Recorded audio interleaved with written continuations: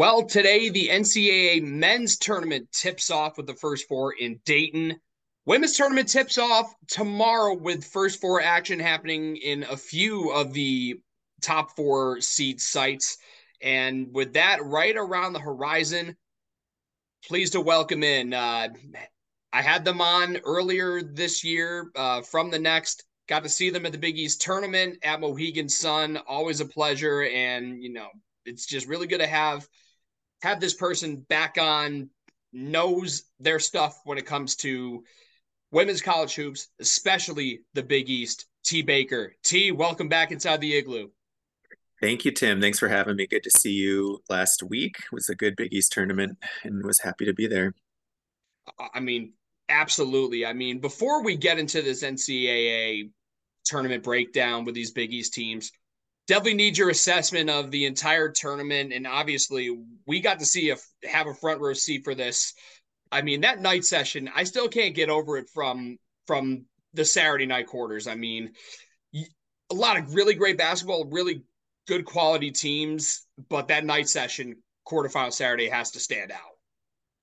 Yeah, I think, it's a testament to the depth of the league. We talk about it a lot, how the coaching is so great in the Big East, how the level of play, the caliber caliber of players. So it wasn't surprising to have such a great tournament. I think that the number of games that went down to the wire, I really thought Seton Hall was going to pull it out in the quarters. And then there was another just two buzzer beater last minute games that took place that night. So I don't think we can ask for more in terms of entertainment and really the depth of this conference at this point. Now we move on to the fun stuff. Big East tournament's great, but now we get to play for the big stuff, the national championship. Now, obviously, Selection Sunday was a big deal. I was on the edge of my seat praying to God that the selection committee was going to get it right and get all five teams that that we were expecting to get into the field. They all got in. So, what were your immediate reactions, takeaways from the selection show and seeing all five of those teams from the Big East crack the field of 68? Yeah, and like you said, it's been really nice to see how many teams made it in. It's actually the most teams that the Big East has had in the tournament since conference realignment in 2013. So I think it's a testament to how the league has sort of risen to the occasion. I think a lot of coaches mentioned that when UConn came back, it elevates the level of play. It holds accountability for the other teams to play excellent basketball and to show up and be competitive. And so I think it's a testament to where the league is at. And I was really happy to see that St. John's did make it on the bubble. I think they're definitely a worthy team. This is their first appearance since 2016 and their 11th overall. So really exciting times in St. John's right now, and I think their coach Tartamella has done a great job and is leading the team, who's doing playing really great basketball at the right time. So I'm excited to see how and if they're able to make a run. Part of me was thinking, by the way, when St. John's got reviewed, I was thinking back to Coach Tartamella's quotes, even after they lost to Marquette. He made a very good pitch to the committee. Zero bad losses, valid point. I mean, the non-conference schedule for them, clearly not great, but the zero bad losses, I feel like you'll echo this. That must have said enough to the committee for them to slate them in the field, even if it was one of those last four in. Yeah, and the team started off undefeated before conference play, so you got to hand it to them. Whether or not the talent was there in the other teams they played, like you said, no bad losses. They were competitive in their losses in the Big East, and I think what I picked up on from that team, they left after the quarters, which could be considered disappointing, but I think Coach Tartamella just mentioned how close he is with this team, how locked in they are, and it's teams like that who have that chemistry and that really will to win that can make runs in the tournament. So I'm really excited to see how that plays out. I think that's a good place to start talking about St. John's because they are in action in one of those first four games in Columbus, taking on Purdue.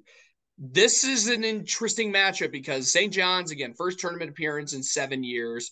They have a lot of experience, with obviously Kadeja Bailey, bringing in transfers like Mimi Reed, Jayla Everett, who arguably was the best transfer in the conference, and Jillian Archer. I mean, you got a veteran starting lineup against a Purdue team that, they gave Iowa some trouble in the Big Ten tournament. I mean, how are you assessing that matchup? And if they win, moving forward, facing North Carolina and the draw of maybe if they get by them, getting Ohio State.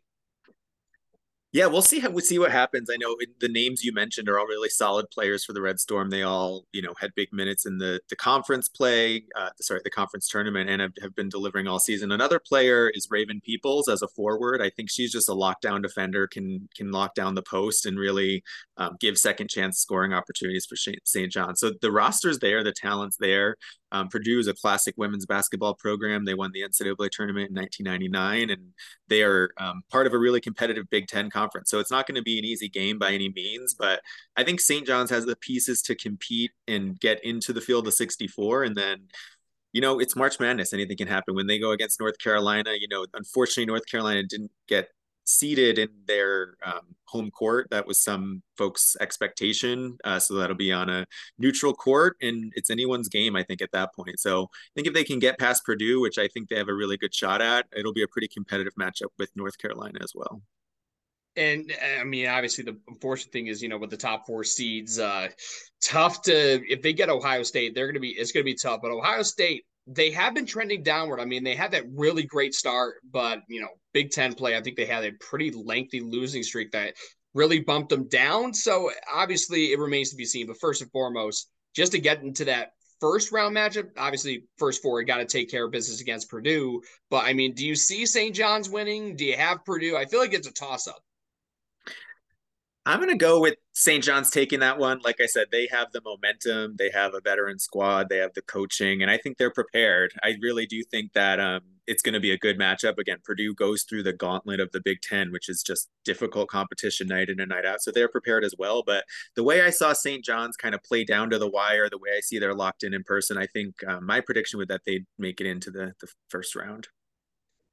It's really weird. I try to, like I'll be rooting for St. John's for sure, but I think Purdue. I think it was even in a loss to Iowa. I mean, I think Purdue played Iowa closer than anyone else in that tournament, which is saying something.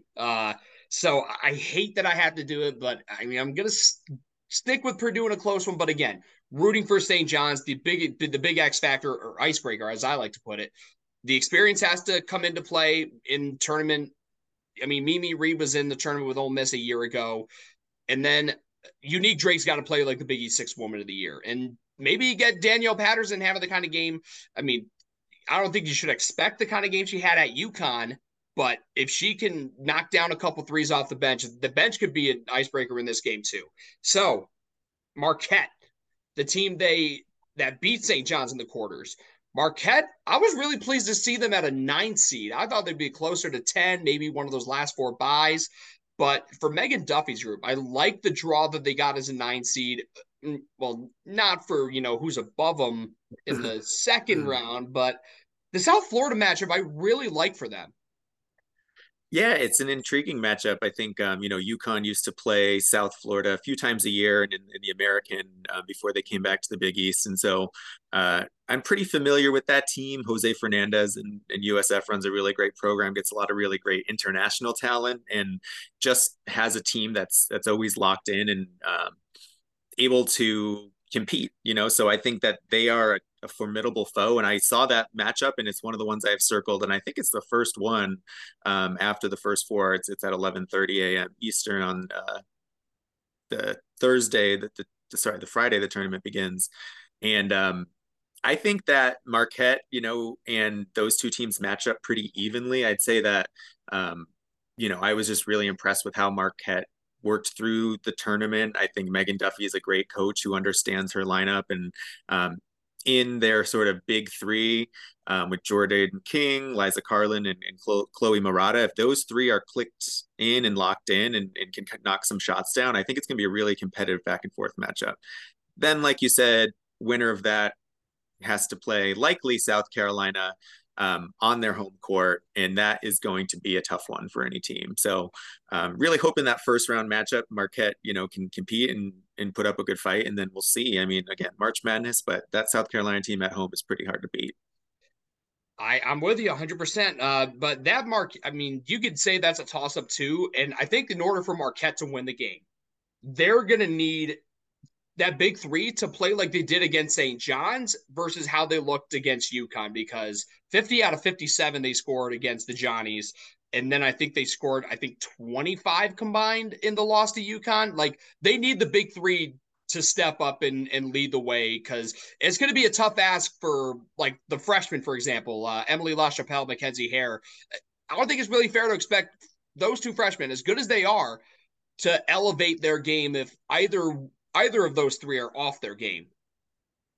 Agree. I think, it might be one of the closest matchups. I mean, it's an 8-9, so it makes sense that we see in the first round. I think, like you said, the Marquette team that came out and got smacked by UConn wasn't executing, wasn't making their shots. Their big three looked out of it. So if that Marquette shows up, it's going to be really tough to beat a competitive South Florida team. But if the team that showed up in the quarterfinals and that, upset UConn earlier in the regular season and really finished strong in the Big East Conference play shows up, I think they have a chance.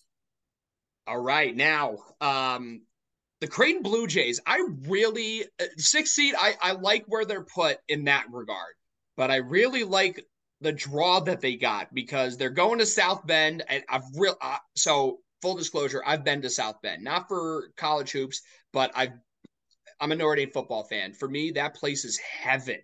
And it's for heaven for any college football fan. But I went to a pep rally, ironically enough, inside Purcell Pavilion. It's a really great arena. And Creighton, they're going to get a first four winner between, let's see, it was Illinois, which I actually know an assistant coach, Emily Durr, who played at Iowa State. I think she was on the staff at Dayton last year. I think it's Illinois, Mississippi State, if I'm not mistaken. That's right. Yep. Wow, that's a good guess on my part. I mean, I like that draw. I feel like no matter who wins between Illinois and Mississippi State, with how Creighton's playing, especially how they've come on, getting to the semis, nearly knocking off Villanova, I like their chances there, and even against Notre Dame because of the unfortunate news of Olivia Miles going down. Yeah, I mean, Creighton is a team that's not unfamiliar with making runs in March. Last year, they made that historic run to the Elite Eight. They have just so many shooters on the team, as you saw in their sort of come from behind win in the quarterfinals of the Big East tournament. They had to hit those shots. They had to connect on those shots to advance to the semis, and they did. They executed late in the game. I think that, I actually do have them defeating Illinois in that first round in my bracket, and then also defeating Notre Dame and South Bend. Because I think if there's a team that's Cinderella that has experience with making runs in March, it's Jim Flannery's Blue Jays. And like you said, it's really unfortunate that one of the best players in the country, Olivia Miles, is down for Notre Dame. But they're a different team right now. They got smacked pretty hard in that ACC semi against Louisville. And so I think without her on the court, they're going to struggle. But, it's still their home court. It's still Notre Dame. And my hope is that we get to see a Creighton Notre Dame matchup for a spot in the 16 on the line. Yeah, I'll really love to see that, because, I don't care what anyone says. Notre Dame, even without Miles, I mean, they were still a really good team without her. It's just a matter of, Miles is probably the difference maker in that game, because she's clearly going to be the better of the 2 point guards. No disrespect, to Rachel Saunders, who's been a viable point guard. I mean, look at the play she made to force overtime, getting the assist to Emma Ronzik, tying the game against Seton Hall in the quarters. I think the big thing is the experience that Creighton had last year in March is a help, because other than Tatum Renbow, they got everybody else back. And the big thing is, I mean, Emma Ronzik was like not even on either the All Big East first team or second team. These may have been honorable mention, but look at how everyone else is elevated. I think Morgan Molly, that's a player to keep your eye on, because if she gets going, the other players tend to respond the same way. Lauren Jensen, Emma Ronzik kind of do the same thing. And I'm trying to think of who another player would be that fits that criteria too. Oh my God, I'm blanking on it. I'm trying to think of their starting. I know Carly Batchelor comes off the bench. That's going to be important. But yeah, they have their big three of Jensen, Molly, and Ronzik. They're going to need to be on their game to be even a shorthanded Notre Dame team. Yeah, and I think, what's interesting is they were able to take Villanova, who was, top 10 team at the time, to really the final bucket, and it almost was a UConn Creighton final. And I think Yeah, they're a disciplined group. Jim Flannery recruits a certain type of player who can shoot, who can deliver on the perimeter, who is really locked into a motion offense and that kind of gameplay and those kind of offensive schemes. So I think it comes down to hitting shots in March, right? If they're able to hit those shots, if they're able to get that momentum and take advantage of some of Notre Dame's personnel problems, I think that they could advance to the Sweet 16 again. So the way I see it, I mean, first and foremost, I mean, St. John's, like just to backtrack a little, my overall predictions, I got St. John's losing in the first four, but if they do win, they'll probably get bounced by UNC, in my opinion. Marquette, I have them beating South Florida, losing to, running into the buzzsaw that is South Carolina. And then I got Creighton going to the Sweet 16 like you do, but falling to Maryland, but don't count them out. Creighton can go back to the Elite Eight because, again, been there, done that. I mean, Maryland Sweet 16, they've been good, but Elite Eight run a year ago, it's still fresh in their minds, and they still basically got the same entire roster back. But let's talk about another team that is primed for a big run, Villanova. I mean, first of all, really relieved to see that they got that top 4 seed to host at the Finn. The draw they got, I mean, Cleveland State, definitely not a team to sleep on, but if in the second round, no matter who they get, Florida Gulf Coast or Washington State, that's going to be tough, really tough.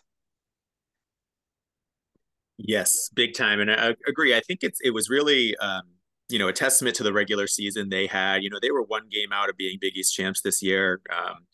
And they took UConn down to the wire, at least in their 2 regular season matchups. It wasn't quite the same in the tournament final, but the talent is there in Maddie Siegrist. I mean, she can light it up, as Gino Oriema said post game of the championship game. Sometimes all it takes is to have the best player on the court to win a game, and she is the best player on the court most of the time. So I think that they have a really good advantage by playing at home. And again, it's something they earned as a testament to kind of how they competed. This will be their 13th NCAA appearance in program history and second in a row.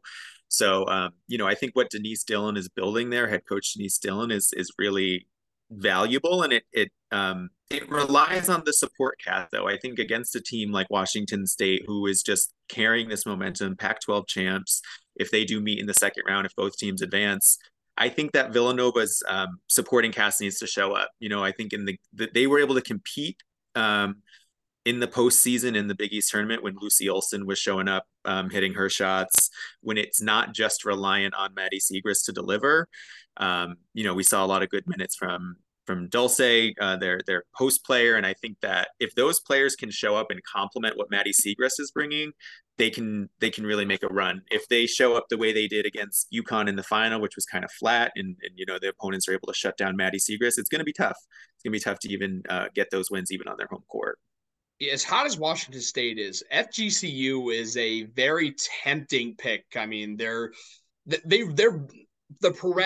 team in the A-Sun, and they can prove that they can take anyone on any given night. I'm pretty sure they beat Virginia Tech in the tournament last year, if I have my information right. Is that what happened? My memory isn't great like that, but I think and the thing is that they've won games and pulled off these upsets. So as great as Washington State's been playing, don't be shocked if FGCU is in that spot taking on Villanova. But the big storyline here that I'm looking at with Maddie Siegrist playing her last games at the Finn, and she earned that right. Her legacy has already been cemented as the greatest scorer in the history of Villanova basketball, men's or women's.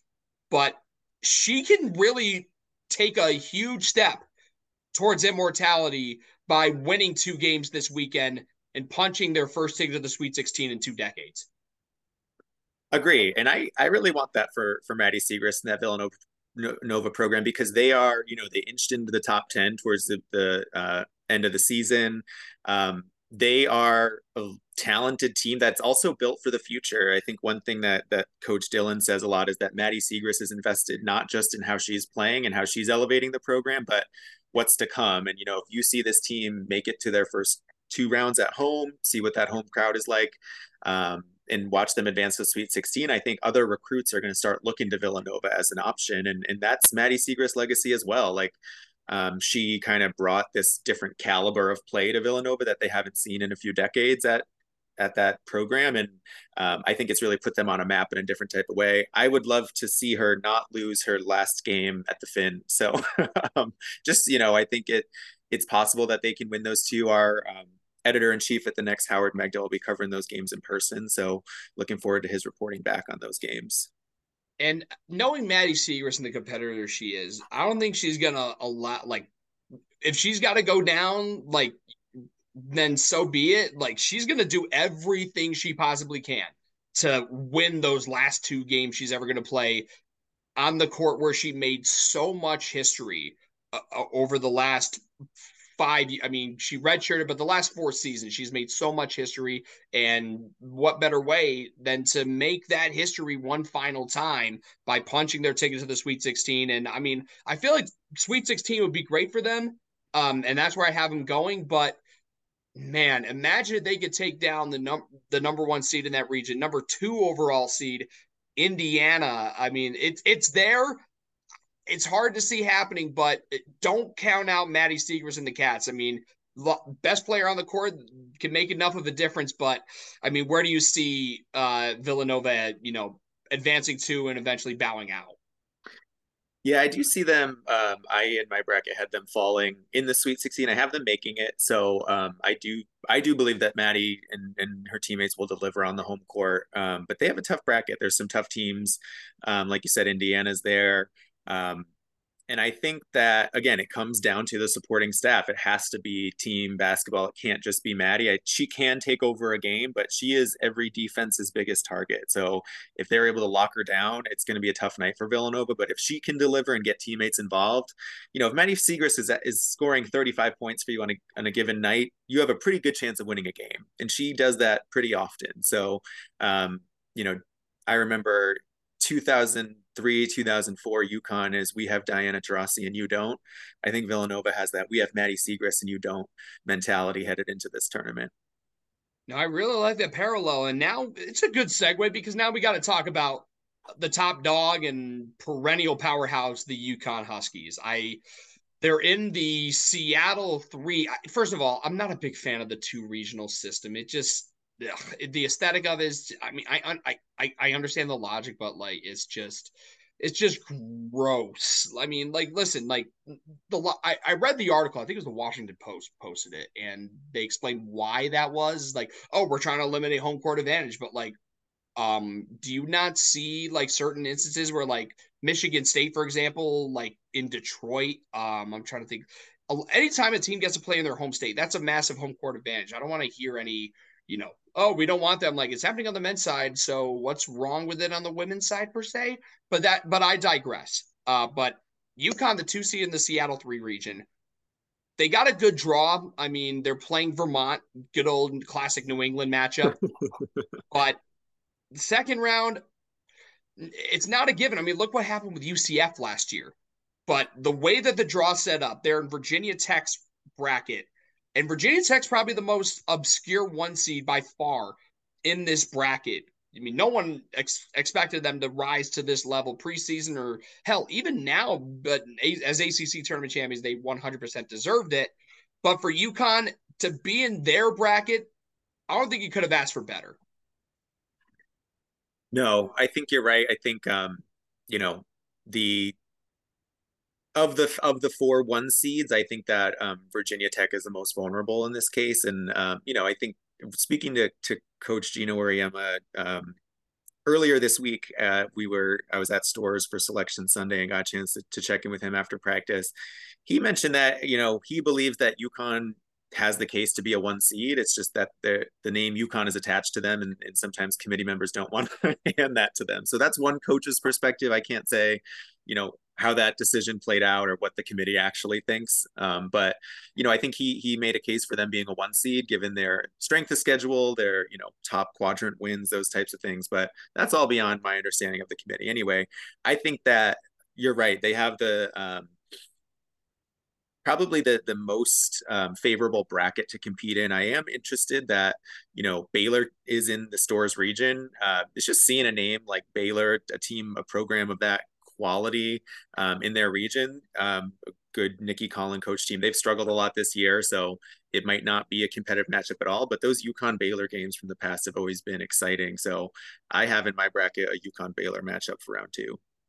I, I'm with you on that. I would love to see it. I mean, it's not going to be the same as, seeing, those, like a Brianna Stewart versus Brittany Griner matchup, and it's in that day, simpler fun times also. I mean, with Kim Mulkey at the helm for Baylor, now at LSU. The way I see it, we all saw this. UConn looked like it was like a complete 180 seeing how they played in the Big East tournament. I mean, they beat Xavier by 9, and then won by a combined 70 points in their 3 Big East tournament wins. Again, you got to be clicking at the right time in March. And for some reason, UConn in March, I wouldn't blame any team, even if it's the best of the best, for being just a little scared of them.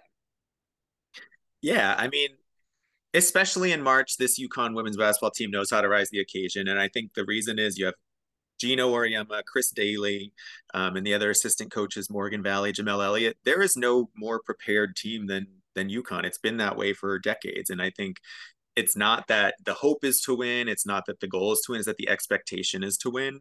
I mean, they've been to 14 consecutive Final Fours, 14 Final Fours in a row. That's a ridiculous statistic, and 22 total.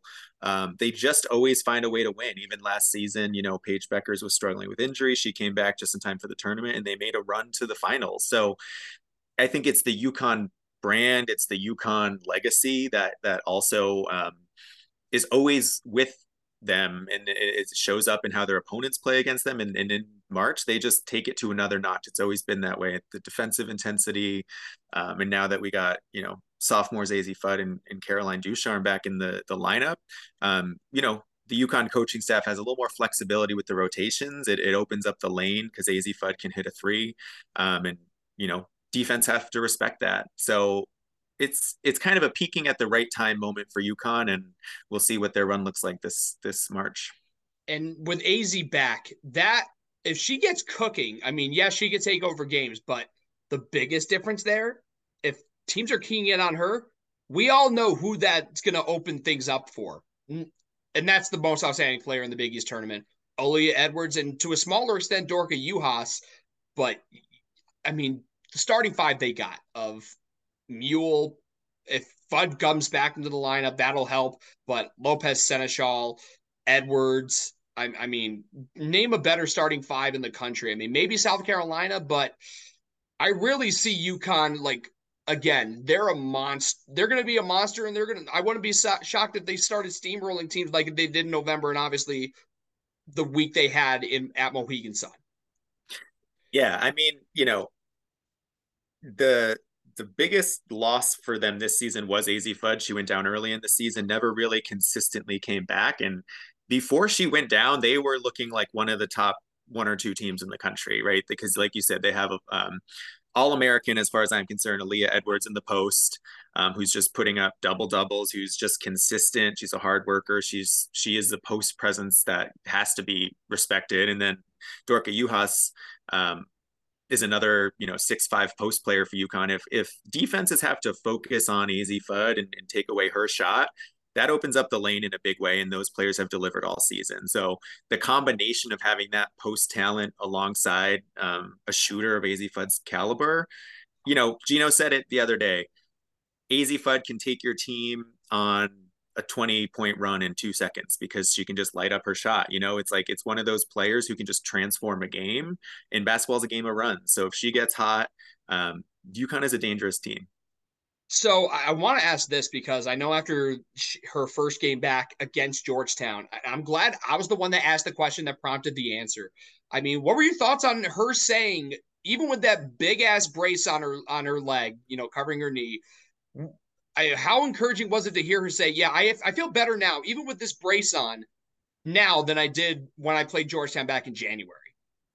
Yeah, I mean, I was shocked to hear that. I mean, it was also the UConn training staff cleared her and announced it that morning of the quarterfinals that she'd be returning. So it was kind of a surprise, sort of a hidden surprise. I think a lot of people knew that was the goal around here, but that she came back. And to hear that she's moving well, I mean, she has like that robo brace on. It's huge, like you said, and it's clear that she needs that support.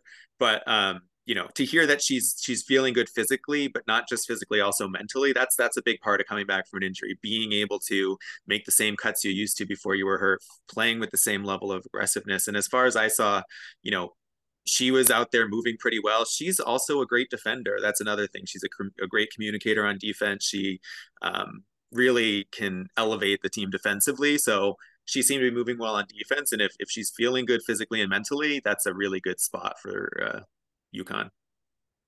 Given that, again, after that run in the Big East tournament, winning by a combined 70 points, which is just nuts to say, given the struggles they had in the weeks leading up to the tournament. But AZ's the game changer. Bring with her back. Do you see a 15th consecutive Final Four for the Huskies? I mean, I know I do, but I mean, how do you see it? And if they go back to the Final Four in Dallas, do you see them back in the title game for a rematch with undefeated South Carolina? I mean, if you asked me this question about 2 weeks ago, I'd say definitely not. I think that the chemistry the team was showing and just where they were at, they looked like a depleted team. But seeing that tournament team looked like some of the dominant UConn teams of the past, and like we said, no better prepared team than UConn. I do have them making it to the Final Four out of their bracket. I do not have them winning the title. I think to me, South Carolina is just the team to beat. And until they're beaten this season, I don't think they can be beat. So until I see it, you got to prove otherwise because their depth, their coaching, like they just have all the pieces and they have this tremendous senior staff, senior class. A lot of folks who, I write with over at the Next feel differently. They feel like South Carolina is a beatable team. They've had games down to the wire, some overtime games. So I don't know. Until I see them actually lose, I don't believe it's going to happen this season. But yeah, that rematch would be fun. And to think, you talk about the beatability of South Carolina. I mean, look what happened February 5th in Hartford. Without Yeah. AZ, they had 6 and they almost beat them. Yeah. Yeah, I mean that's it seems like it's almost like an emerging rival. I think Dawn and Gino had some words exchanged in the media, and it kind of reminds me of the old Tennessee Pat Summitt and Gino rivalries. So it's good for the sport to see teams that consistently play at the highest level and compete. And so another championship game between UConn and South Carolina is kind of the new guard and the old guard. I think it's great for the game. It's great for the media. Again, I can't see them losing, but even with down to the wire games, good teams, experienced teams find a way to pull that out. And they always have this season, even in the close contest. So I'm intrigued to see how that plays out and, how good South Carolina looks when they start playing in this tournament as well.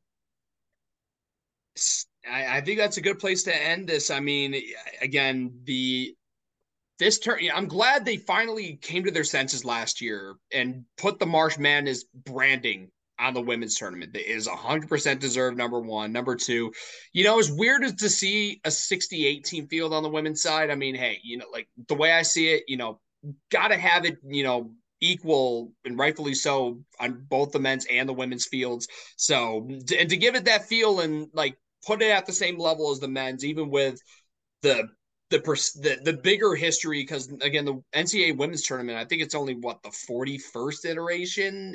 Something like So that.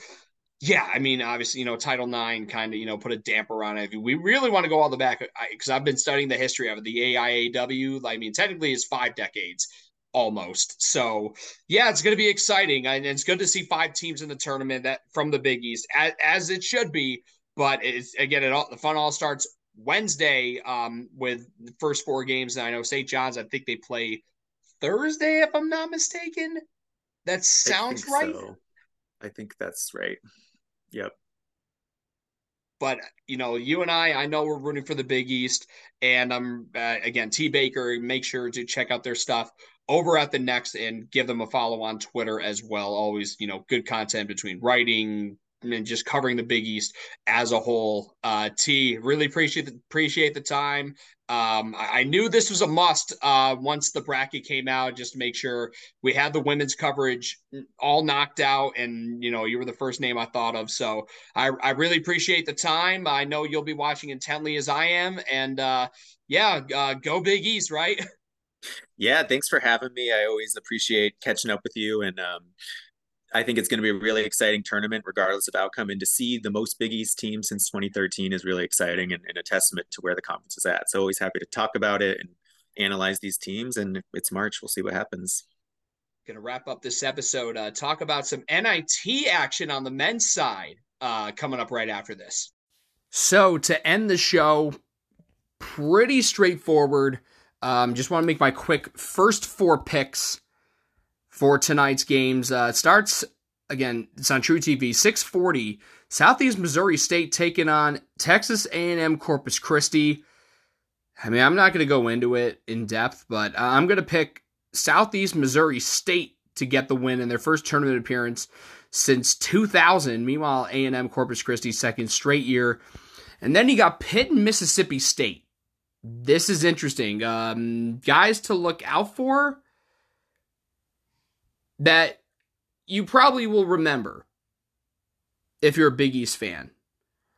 Well, the one that clearly sticks out is Greg Elliott, former Marquette Golden Eagle. I don't think Mississippi State has anyone, but let me just double check to be sure. Because it's funny, I'll look at these rosters, and if I recognize the name, I'm like, okay, yep, Big East guy.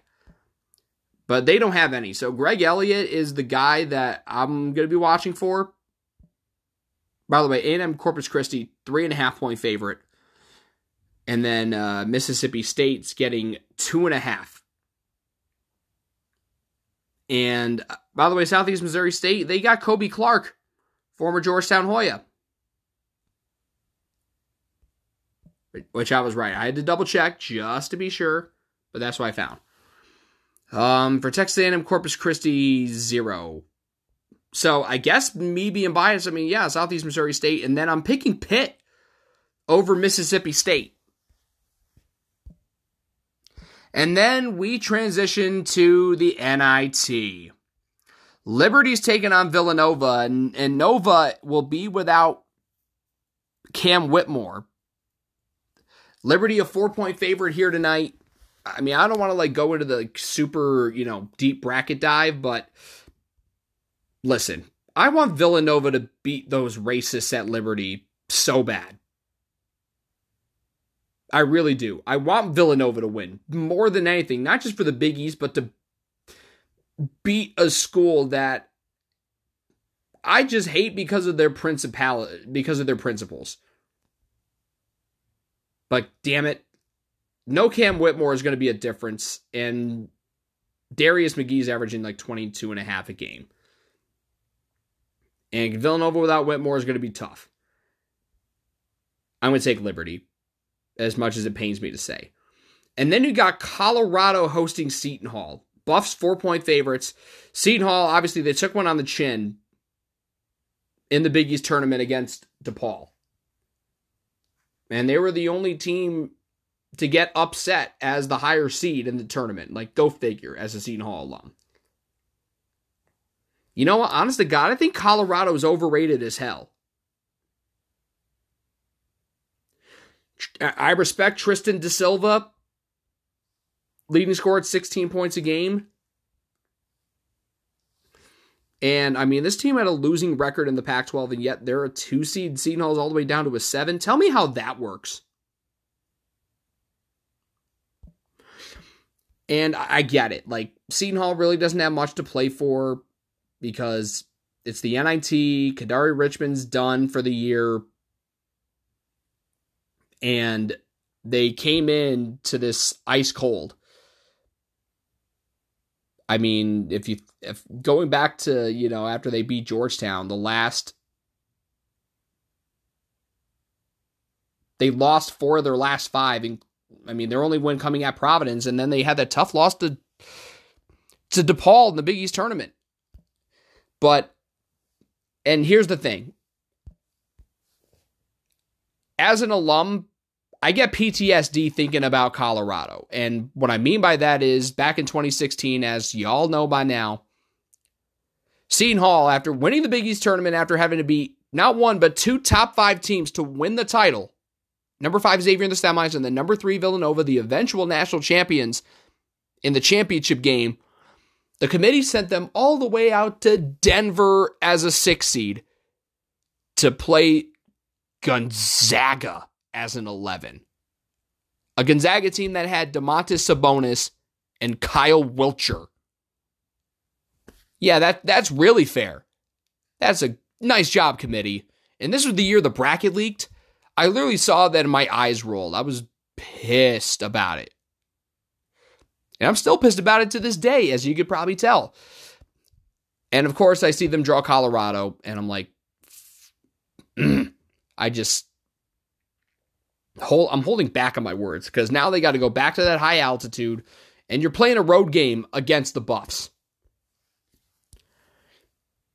And by the way, it's not great. Villanova plays at 9 o'clock on ESPN2/ESPN Plus, and then Seton Hall, Colorado is right after that.